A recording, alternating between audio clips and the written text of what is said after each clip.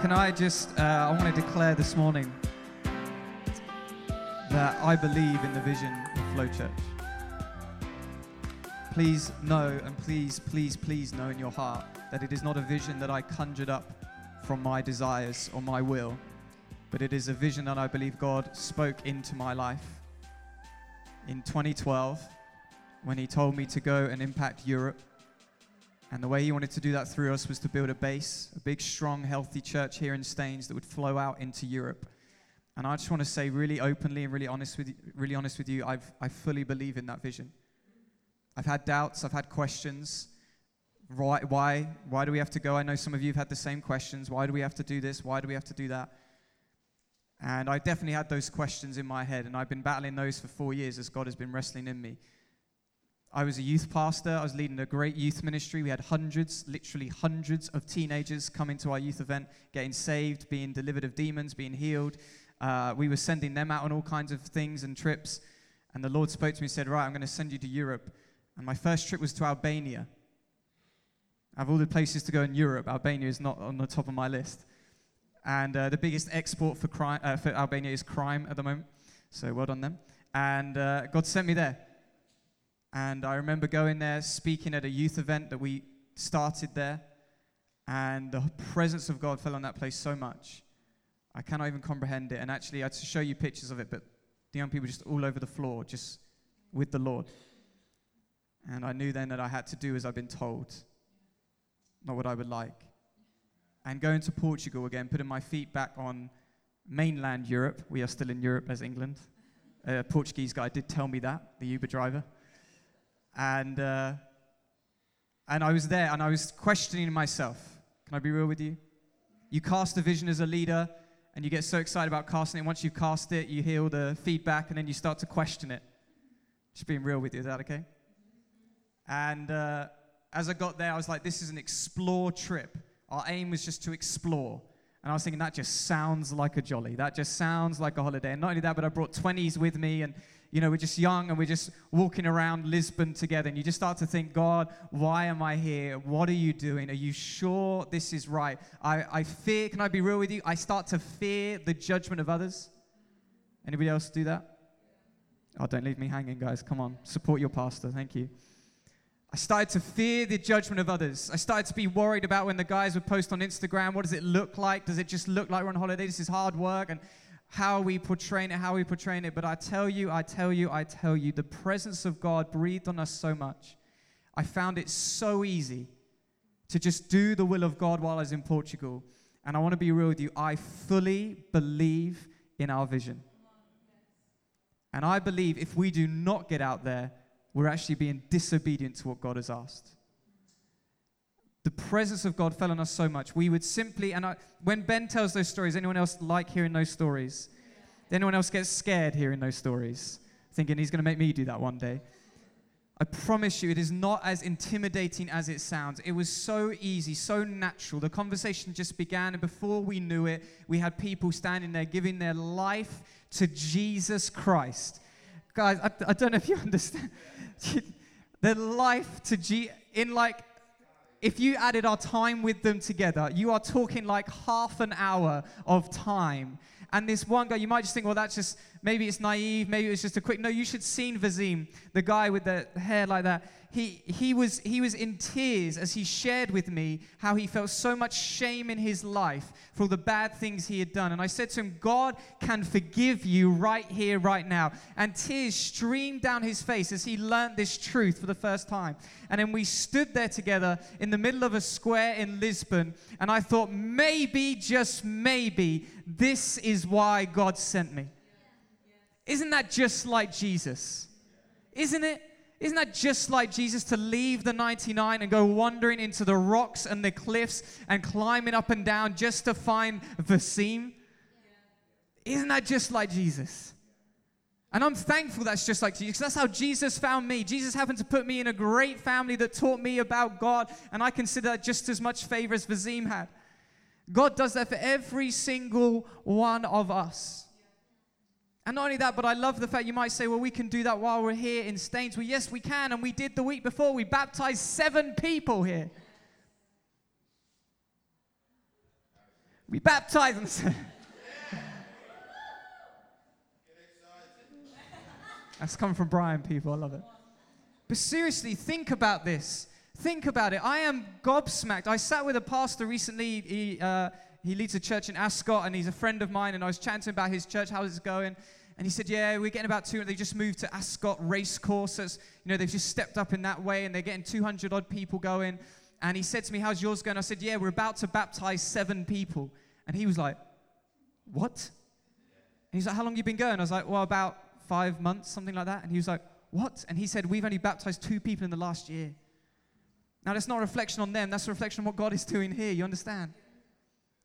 God is breathing here, and then he's sending us into Europe to be able to go and do the same.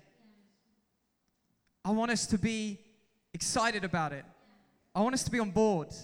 Please, I know that means, you hear me? Are you still with me? This is my intro. I know, maybe not every single one of you get on a plane and go to Europe. I know that. I'm not looking for that action in particular.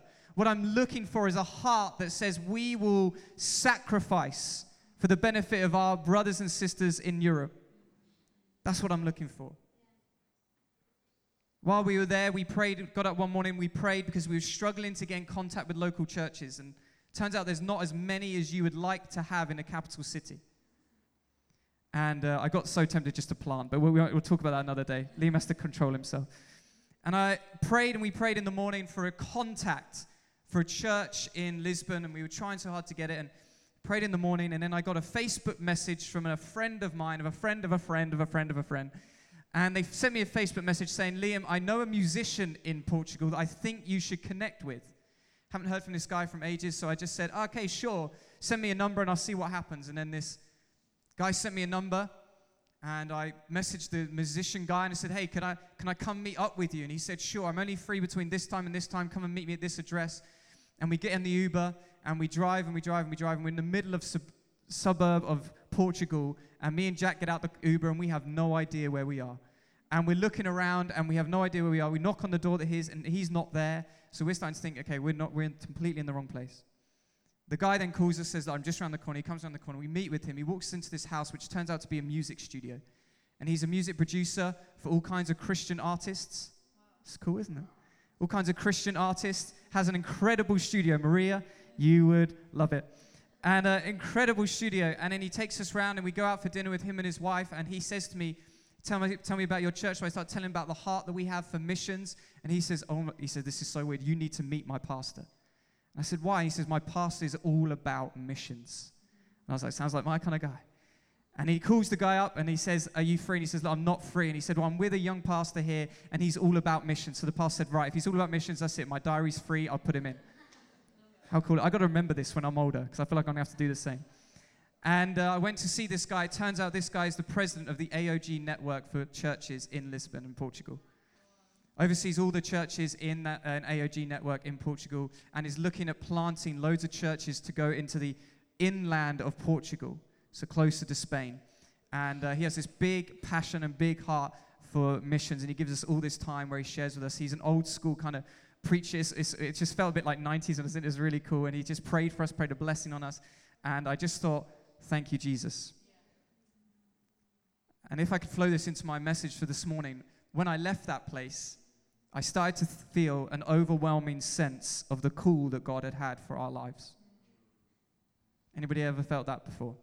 An overwhelming sense, you know. You ever been there? You pray for so long for a call from God. You pray so long for an idea of what God wants you to do, and then suddenly it comes, and it's so big and so massive. You're thinking, there's no way I can do that. Because I started to think I could dedicate our whole church to just focusing on Portugal. And even if we spent our lifetime focusing on Portugal, would we really make a difference? There's 48 districts in Portugal that have no evangelical church. We could plant 48 churches in Portugal. Anyone want to go? So I start to leave, and I start to pray to God. I'm like, God, I don't know if we can do this. We're just like 100 people on a Sunday. Like, we don't have the money yet. We have none of this stuff. And I was just praying and praying and praying. And I'm sure you'll know where I'm going with this, because Started to pray, feeling an overwhelming sense of what God had called us to do. And God was like, Liam, you can't do this. You can't. Even us can't. We can't. But God can. Like God can. God can. God can. God can do that not only in Portugal, but he can use us to breathe into all kinds of nations all over Europe. He can. He 100% can. He took 5 loaves and 2 fishes and he fed like close to, 10,000 people, they reckon. 5,000 men. That was recorded. Jesus can. He can absolutely do the impossible. God can absolutely do it. And I just felt this sense rising in me of God being able to do the impossible. And I don't know how it looks yet, but I want to declare a vision for us again that says, I see one day for us that every single one of us might be on the same plane. I see us landing in a country. I see us splitting into different teams. I see this team go into the schools. I see this team go into the prisons. I see this team go into the hospitals. I see that team go into local churches. And I see them going to declare the good news of Jesus and leading so many people, just like Fazim, to Christ right there, right then. And then I see us gathering together, bringing all these people together to worship God in that nation, to speak and break something over the nation that says this is now a believing nation. I see it. I see cities impacted in the matter of weeks.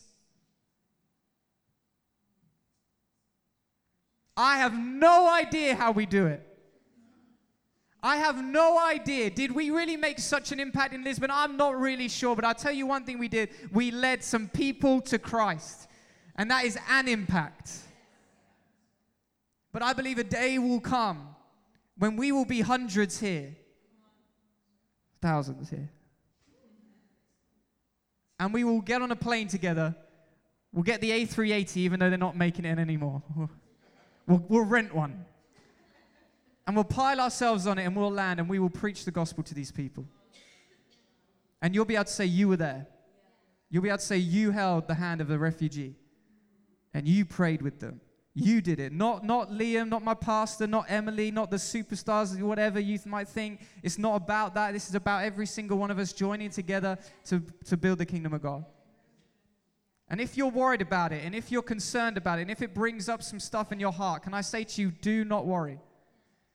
God has already asked you to do impossible things before, and he's always come through. God is actually in the business of making you do the impossible. Turn to someone next to you, say, you can do the impossible.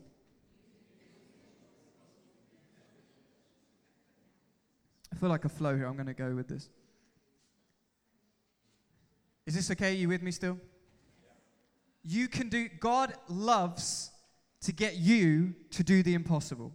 How do I know this? Well, in Matthew 10, he gathers his disciples together and he gathers them round each other and he says, look, guys, I want you to go out and I want you to heal the sick. Not pray so that I may heal the sick. I want you to heal the sick in my name. I want you to raise the dead in my name. How many of you know that is impossible? You will think it. You're like, Liam, we're Christians. We know this. We're good. How many of you know it's impossible? God asks you to do, okay, don't believe me on that one. Try this one. Matthew 5, Jesus actually says, quote of Jesus Christ himself, you now should be perfect as my Father in heaven is perfect. Anyone there yet? God literally says to you in the Sermon on the Mount, he says, you must now be perfect. It is absolutely impossible for you. It's impossible for you to heal the sick. It's impossible for you to raise the dead without Christ. But Christ is in the business of getting you and I to do absolutely impossible things. You're thinking about your family right now? Yes, your family can all be together at church worshiping God. Yes, your family can be baptized in the name of Jesus because God wants to do an impossible thing through you. Yes, a nation may be impacted by you. That one's a bit harder to believe, right? It could be. I had no idea that I was going to meet the president of the AOG Networks. He said, every time you come over, let us know. We will bless you and we will look out for you and we'll look after you. I'm just thinking, man, That's incredible. I had no idea who this guy even was before I went, but God can open up a door to give you a place of influence when he decides it's right for you. God can do the impossible through you. Molly, believe it. I mean it. Believe it for your life. You can impact a nation. Not you, really. You understand that. It's Christ through you. He can.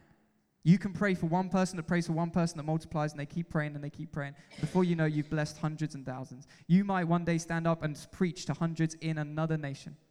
I believe it for you. God can do the impossible through you. Why does God do the impossible? Why does it work like this? Why does God set us absolutely impossible tasks? God sets us impossible tasks because he wants you to know that you cannot do it without him. He does not want you to get to the end of your life and be able to say, I did it. You hear me on this? God doesn't want you to get to the end of your life and say, I did it. In my strength, in my power, by my will, by my intelligence, I did it. No, God wants to be able to say, I did it through you. He wants you to go to God and say, God, you did it. This is why with Gideon, you know the story of Gideon? Gideon has 300,000. Is it 300,000? No, it's not 300,000, is it? He has a lot of men. How many? Is it 30? Everyone's looking at me like, don't say it. He had a lot of men. And God whittled it down to 300 men to fight 120,000. And how many the Midianites had? 300 versus 120,000. Why, God? Why would you do it like that? That makes no logical sense. It does if you are God, because God is saying, I want you, Gideon, to believe that I did it through you. If you have any belief that you can do it under your own strength and will, you will start to replace me. I did it. God puts impossible tasks on your life, impossible destinies ahead of you, so that you would believe 100% that God has worked through your life. So that you would have no other idol apart from God. That you would not worship your intelligence, you would not worship your confidence, you'd not worship your wits, or you would not worship the organization you are part of, you would worship simply God. God wants to do impossible things through you. If God can defeat 120,000 with 300, if God can change the known world with 12, he can impact Europe through us. But if you want to get there, God has to move through you more and more in your life every day. Your thought pattern has to become more and more centered around Christ every day. The words that you speak have to be Christ-centered words more and more every day. The behavior you demonstrate has to be more and more Christ every day. Let me put it like this. If you want to be somebody who allows God to work through your life to do the impossible, you must be less of you, more of God. In fact, I would go to the extreme to say you must die to yourself. You actually have to die to yourself and allow Christ to live through you. And then when you do that, Christ can breathe as he wants to breathe. He can move as he wants to move. It's about letting Christ move through you.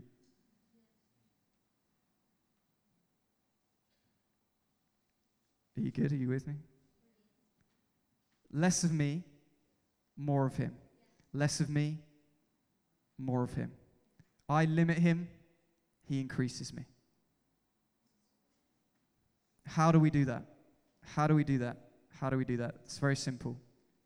You and I change. You and I, we change. We change. We put on new things. We remove old things. We change. The old self that died when we gave our life to Christ still clings to us. We must now detach it, get the chains off, get the fear off us, address the insecurity in our life, address the fear in our life, change the way we talk, change the way we believe about others, change the way we treat our parents, our kids. We change people. We become more like Christ. This is what this sermon series has all been about. Eden education. You and I have got to change so that Christ can move through us. I'll give you a little brain break. I feel like this came really heavy, didn't it? Let's get out our Bibles, turn to Genesis chapter 3. Have you been enjoying this sermon series? Mandy, I have to say, I thought you preached sensationally last week. You got a great gift. And then you sing this morning with that sweet voice, and it's just multi-talented. It's in the family, Dave. From Mandy's dad there at the back.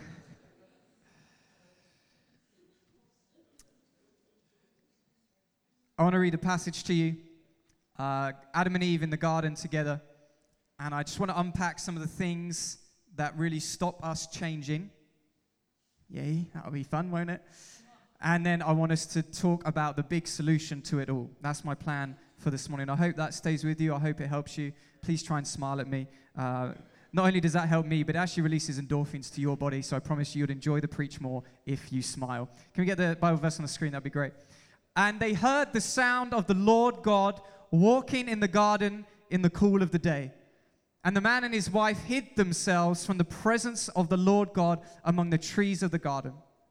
But the Lord God called to the man and said to him, "Where are you?"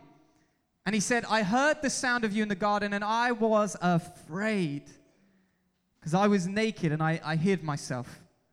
He said, "Who told you that you were naked? Have you eaten of the tree which I commanded you not to eat?" The man said, "Well, the woman whom you gave to be with me, she gave me the fruit of the tree and I ate." Then the Lord God said to the woman, "What is this that you have done?" The woman said, well, actually the serpent deceived me and I ate. And that's it. That's how it ends. In this passage, what you see is Adam and Eve, they've just disobeyed God. They've just got it wrong. They've just eaten of the fruit of God, and now they're in a situation where they are running, they are hiding, and they are blaming. And I'll tell you guys, we are called to a life of change. However, how many of you would be honest and open enough with me this morning, because I want to go on this journey together, to admit that when we know something in our character needs to be changed, we often run, we often hide, and we very often blame. Brian's like, yeah. We run and we hide from God. I do not understand how we get to a place where we literally try and hide from the very person who created us. What kind of crazy person are we that we actually run from the very source of love? We run away from his presence. We hide ourselves from him. How do we get there, people? How do we get to a place where we think, you know what? I can't go to church this morning. I don't want to face this issue. I don't want to wrestle with this. I don't want to go and pray because I know it's going to bring up this stuff. I know what I'm doing is wrong, and I know that God's going to talk about it, and I don't want to deal with it. How do we get to this place where we actually remove ourselves from the presence of God? It literally blows my mind. Can we just be honest? Let's pray and hope for a church that this is the place where people come when they feel like they have messed up. May church be the place they run. That's what I want. I want the drug dealer to come in and go, "Oh man, I've just messed up. I've just been dealing drugs." It's okay. Come on in. This is it. This is the place that you're supposed to be. How many people have ever said to you, "I can't come to church. You know, I'm not really ready for that." And what they're saying is, "I haven't sorted me out yet. I haven't sorted me out yet. I haven't got myself ready to approach God yet." No, do you not get it? You can never really sort yourself out. So even if you sort yourself out a bit and you come before God, he's going to still have to sort out some other stuff. So just bring it all before him. Let me put it like this. You don't go into the shower clean. That's why I always try and tell people. People do this with me about baptisms. You know, I'm just not, I feel like there's some things I've got to deal with and process. No, do you not get it? Get yourself in the presence of God. Get yourself under the shower. He is where you get clean. You don't get clean by you. Why do we get to this place where we run and we hide from God? I do not understand. Please, I beg you, if you sin during the week and you come into church on a Sunday and you come and lay down on the floor and you repent before God and give it all to him, I will be the first one to clap you. Can we stop this this Christianity that's like the mask Christianity. Can we please stop pretending that we got it all together? Yeah, no, we're at church. It's okay. Just, keep silent. This is my acting skills coming through, yeah. Can we just come to church and say, this is what I need to deal with today? This is what I need to open up. This is what I need to process today. And can we, one of the reasons I think people struggle to come to church when they feel like they are in wrong is because they actually feel this is the house of judgment. We may not, but we know better. How many people think God is angry at them? And they think we're now the spokesman, we are the headmasters for God. We're going to call them into the office and tell them off and all the things they've done wrong. This is the place of healing. This is the place where we understand. This is the place where we go, you know what, mate? We're broken too. Come on in, come and sit down. Doesn't matter what you're wearing, doesn't matter how you smell, doesn't matter what you've been smoking, what you've been drinking. Just come and sit yourself in the presence of the Lord. I don't mind even if you're dressed as somebody of the opposite sex. You are welcome to come and sit down on this chair and be in the presence of the Lord. Every single person has a right to the presence of God.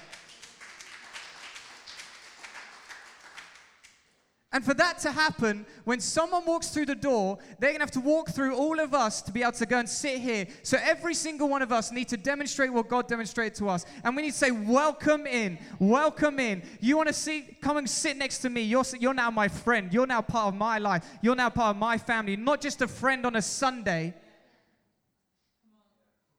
You're not just a friend on a Sunday.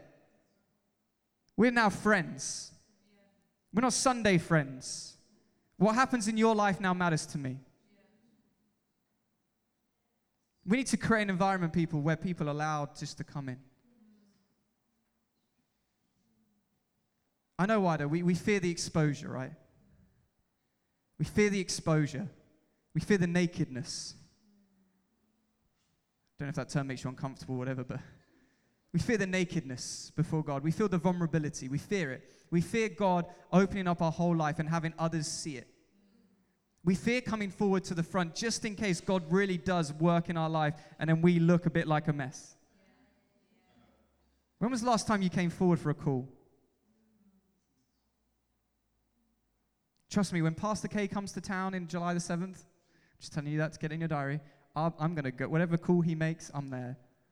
Because he carries something I want. Let's get ourselves open before God. I know we fear the exposure. We fear what others are going to say. We fear what others might do. And so what happens with the exposure is instead of stepping into the exposure, we step into it enough that we're there, but we sew fig leaves and loincloths on us to protect the parts we don't want other people to see. God, I'll be in your house. I'll be in your presence, but I'm going to wear some certain things to keep me covered. Now, I know you can't just, well, no, maybe you can. I was just about to say, no, you can't just come in walking in weeping every week, but actually maybe you can, and maybe you need to. You might think, I have to wear my mask to sort of a social level. Do we? I'm just correcting myself in my own preach. Do we? And when you come in, do not fear the nakedness of it. Do not feel like you have to sew up leaves of justification. You don't have to sew up leaves to protect yourself. You don't have to say, well, this is why I disobeyed God. This is why I didn't do what God said this week. How many of us do that? You know, we know that we're wrong, but instead of just facing it, we start to justify why we had to do it. God, I couldn't obey you this week because if I did, that person would not like me. And I know, God, that you want people to like me, so therefore I didn't do it. God, if I obeyed you this week, I might have lost my job.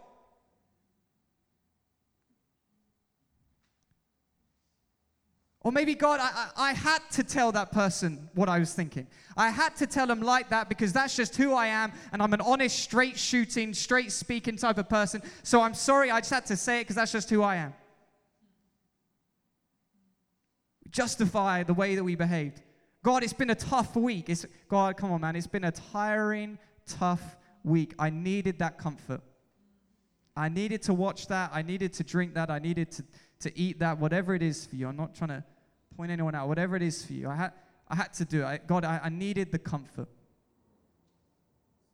And you realize all of these things now, I'm saying them like this. You realize how insignificant they are compared to God, right? God's like, I can be all the comfort you need. You're supposed to obey me, because if you don't obey me in front of others, the Bible says that I cannot honor you in front of my Father. That's a challenging Bible verse. Just read Matthew 10. It's one of the challenging chapters. We saw on these leaves of justification. God, there's a reason why I have to hide. God, I have responsibility here. Can I be real with you about my life? God, I have responsibility here. I'm meant to be a leader. So if I come forward, man, I can't just worship you with my tears all run down my face, because I'm supposed to be representing. I'm supposed to be here for people. No. I can come and I can be broken just like everyone else. I have another responsibility at the end of the day, but I am allowed to come and be broken for the presence. Everyone has the same right to the presence of God.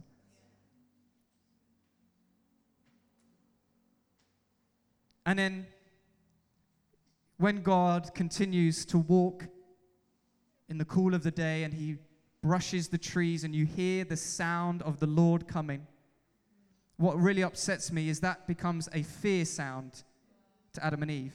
How upsetting is that? Worship becomes a fearful noise. The alarm on a Sunday morning becomes a fearful noise.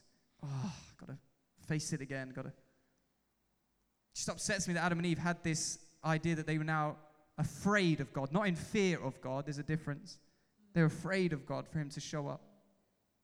And then when God confronted them, Adam had to face it and say, God, well, you're everywhere. And actually, God, you know all the things I've done wrong. So I can't really hide that long.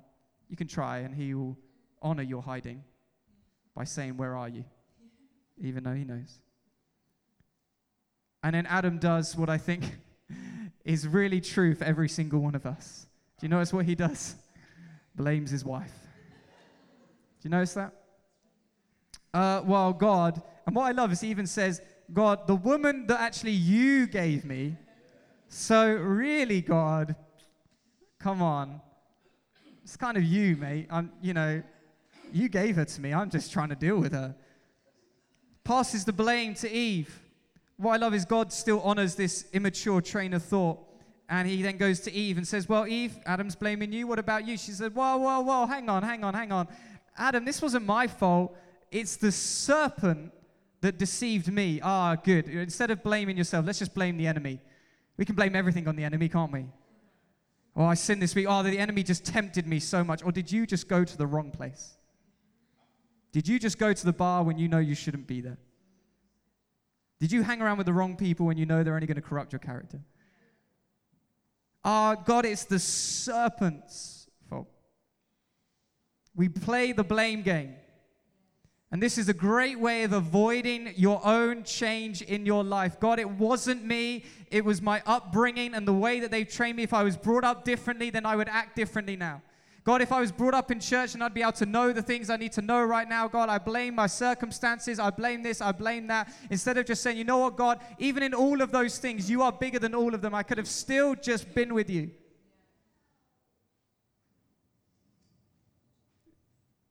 Let me dig in the knife for the last little deeper bit, and then I'll pull it back out and I'll cover the wound. Very often, the reason we blame others is because what they demonstrate, we actually hate in ourselves. Sigmund Freud called it projection. What I hate in you is actually what I'm hating in myself. Let me be really challenging to you this morning. The issue you have with your brother and sister in Christ is very often an issue with you. How do I know this biblically? I'll prove it to you biblically. Eve blamed the serpent for what? Deception. What did Eve herself do to Adam? She deceived him. She ate of the fruit first and then made her husband do it. Now, he has his own right and he has his own responsibility, but she was deceptive in her nature. She could have cut it off and said, Adam, I've sinned, run away from me. Get away from me until the Lord has dealt with me. She could have done that. Adam could have also turned away and run away, so there's a responsibility on Adam. Please don't get me wrong. But what I'm trying to say is that she was angry at the serpent for deceiving when she herself deceived. This is a real challenge to us. You know the whole thing of when you point one finger, you got three pointing back? It's this. What we struggle in with others is often what we're struggling with in ourselves. It's not a surprise to me that the young people that used to annoy me the most when I was a youth pastor were those that were proud. I had to wrestle with that in myself, and I actually had to remind myself that I probably gave them permission to be proud because I was proud. So I tried to then give them more focus and more time to help them go through what I had to go through. Let me give it to you another way. Jesus says it like this. Jesus says, before you remove the speck of dust from somebody else's eye, Matthew 7, verse 5, remove the plank of wood from your own.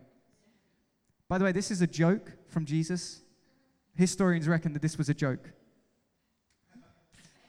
Jesus needs to work on his humor. It's fine. Someone told me that. I was like, that does not sound funny. But apparently that would have been hilarious. Just to let you know. Remove the speck of dust from your own remove the plank of wood from your own before you have to remove the speck of dust from somebody else's. God is trying to say, look, guys, instead of running, instead of hiding, instead of blaming, just let me work on you. If I can work on you, and every single one of us works on ourselves, and we all just spend time working on ourselves, being self-aware, challenging behaviors, patterns, thoughts, whatever, and we continue to do that throughout the whole of our lives with a consistent discipline and obedience, then I'll tell you what, this church will be incredible. My job will be a lot easier. Jokes, you guys are great. But if we all just did that, what kind of church could we have? If we all did that, maybe we could actually impact Europe. Because if we sent a whole bunch of people that weren't looking to pass the blame or anything like that, but were constantly willing to change and grow in Christ, if we all went into Europe, I bet you we would have such an impact.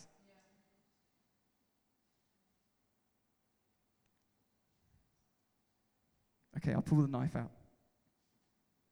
Let me put some calming aloe vera on the wound.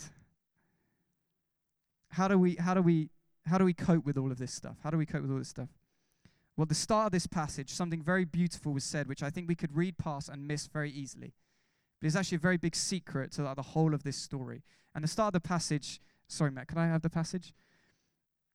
It says this, and they heard the sound of the Lord God walking in the garden in the what? The cool of the day. Now, when I read that, I'm the kind of guy right now, when I'm reading past the Bible, I'm like, why is that word in there? If I know Jesus, there's always a reason why that's in there. And trust me, if you go down that line, you can find some fascinating things out about the Bible. This is not in there by accident. What I love, first of all, they heard the sound of the Lord God. There was a physical sound in the garden of the presence of God. And he was then walking to them in the cool of the day. Why is this so interesting? Well, the cool of the day can literally be translated as the wind of the day. The wind of the day. Now, the wind, if you know your Bible well enough, in Acts 2 and then again in John 3, the wind is a representation of the Spirit of God.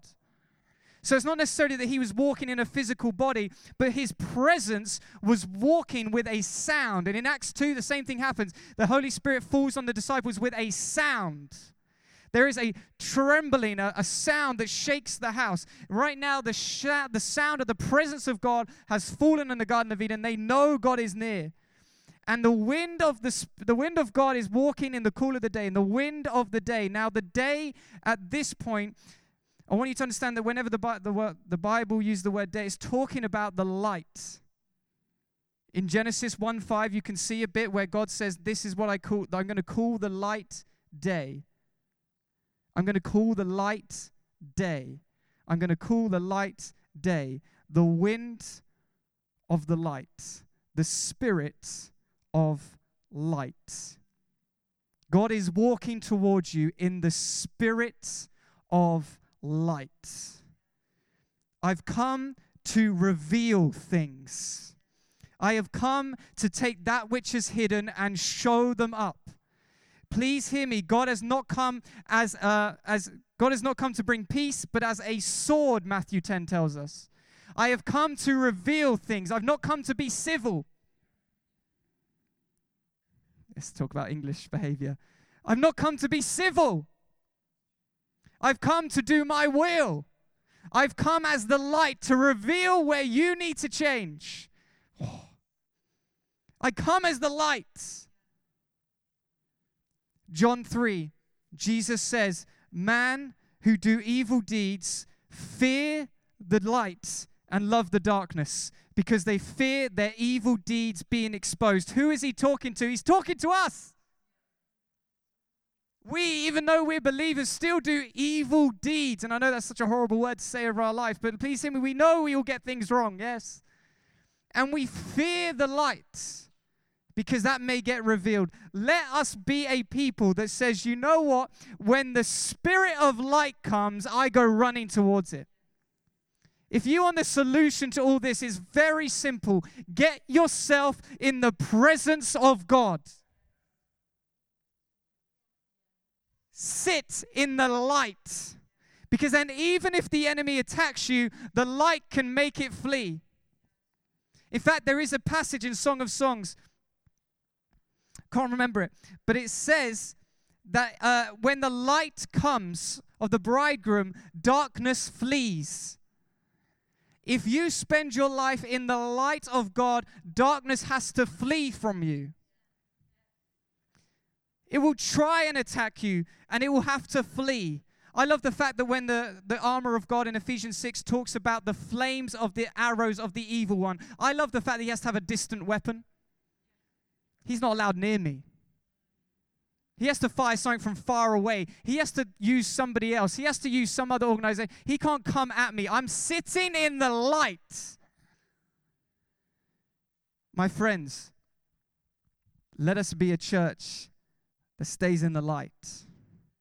If you feel negative thoughts in your mind, if you feel gossip arising in your heart coming out of your mouth, if you feel a depression clogging your mind, if you feel a lack of faith and a doubt for what you know God wants to do in you, if you start to feel a temptation to go back to old sinful ways and sinful habits, please do what Adam and Eve did not do and run to the Spirit of light.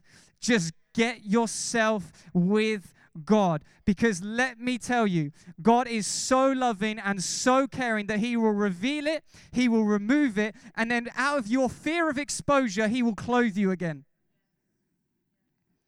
He clothed Adam and Eve again. I find that fascinating. Why didn't you just leave them naked? Because God knows us. Now, I'm not saying God's trying to make your life comfortable, but he is trying to protect you. He understands how much you can handle right now. Adam and Eve could not handle full restoration back to their old self right there and right then. And you cannot handle it in one moment, I promise you. That's why God does it bit by bit to get you back to a place where when you get to heaven, your body will be as it should be, and I promise you we'll all be naked. Don't worry, you have a new body by then, so you don't need to work on yours. It's fine. We're getting ourselves back to a place of where we should be. And God will be calm with you on that journey. God's not looking to grab you like the Pharisees did and caught the woman in adultery. He's not looking to throw you before the throne room. He's not looking to go, here she is, here's what she's done. That's not the God that we serve. God is a calm, loving Father who wants to walk step by step with you on this journey as you reveal more of yourself. Let him deal with it and walk you in the light. But please, oh please, oh please, do not walk the other way. Do not hide from God, and please do not blame somebody else.